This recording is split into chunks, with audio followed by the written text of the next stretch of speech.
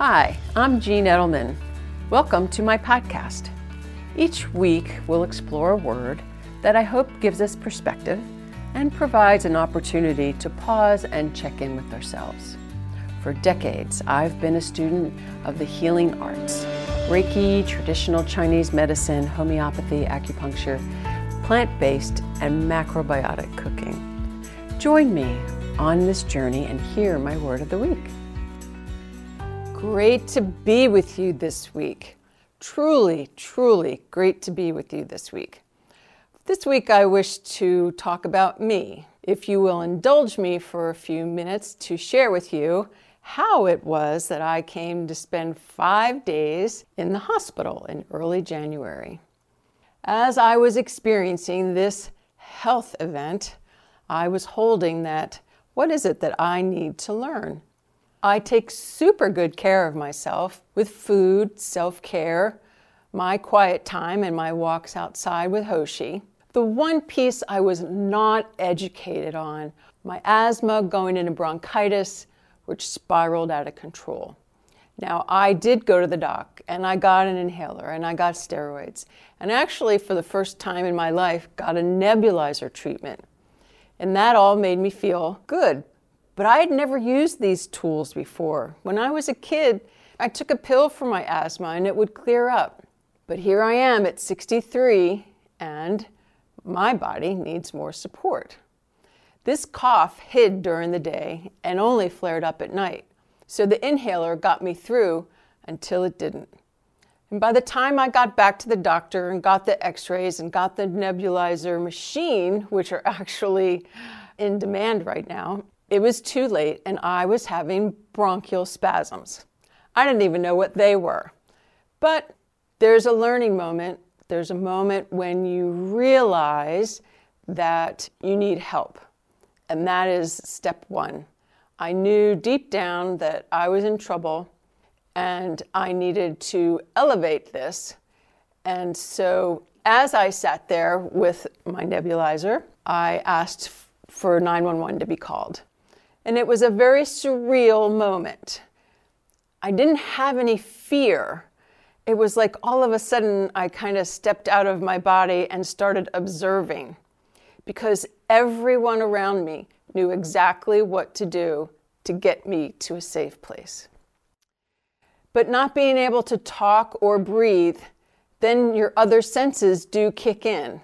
I was watching these amazing EMT guys, and the ER staff, and the ER doc, and then my doc, and then the nurses, and the pulmonary PA, and the pulmonologist. And I just truly surrendered and trusted that I was in good hands, even though that this was a very, very surreal moment in my life. And even as I heard the words, "Well, we're going to admit you," there really was no fear. But I sat there watching and observing, and thinking about what is it that I need to learn for me in my life. So slow down was number one. What is so important that I need to rush around so much? And the second piece, which has been a pretty big piece for me, is to stop pushing through. This is something that I learned from my dad, that even if you're sick or something's not going right, or you have a big project, or whatever it is, you just keep pushing. You push and push and push until it works out. When you have an inherited piece like this from your parents, which he got from his parents, they got from their parents, generations of this learning, it's hard to kind of pull it out of your being. But you know what? I have learned from this health event that this no longer serves me. And so this is something that I am working on. And the third piece that I need to learn is to nourish my soul more. All this rushing around and pushing. Yeah, I was doing good self-care and I was eating well, but I had forgotten the ultimate essence of me and taking care of me. I'm truly, truly grateful for the amazing care that I got at Inova and the nurses and the docs. And I'm grateful to be up and out and walking with Hoshi. And I'm grateful for the opportunity to be able to have looked at this health event as something that I need to learn and things that I need to change for me in my life. And we're going to talk more about all these different pieces in the future podcasts.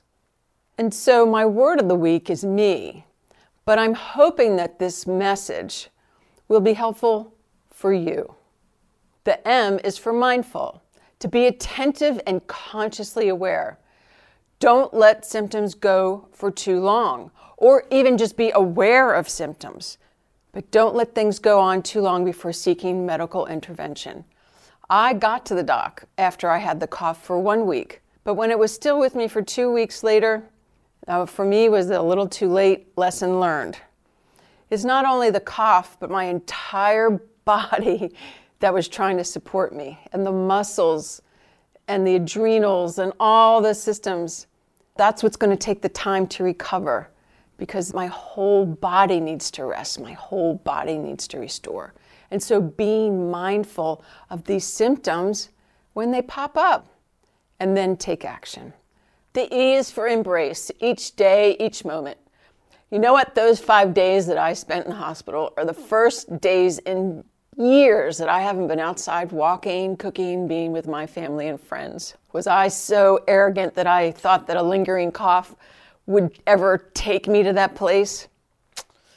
Not on your life. But when life is happening to us, it is a wonderful opportunity to learn. And trust me, I got my messages loud and clear. Have a great week, everyone.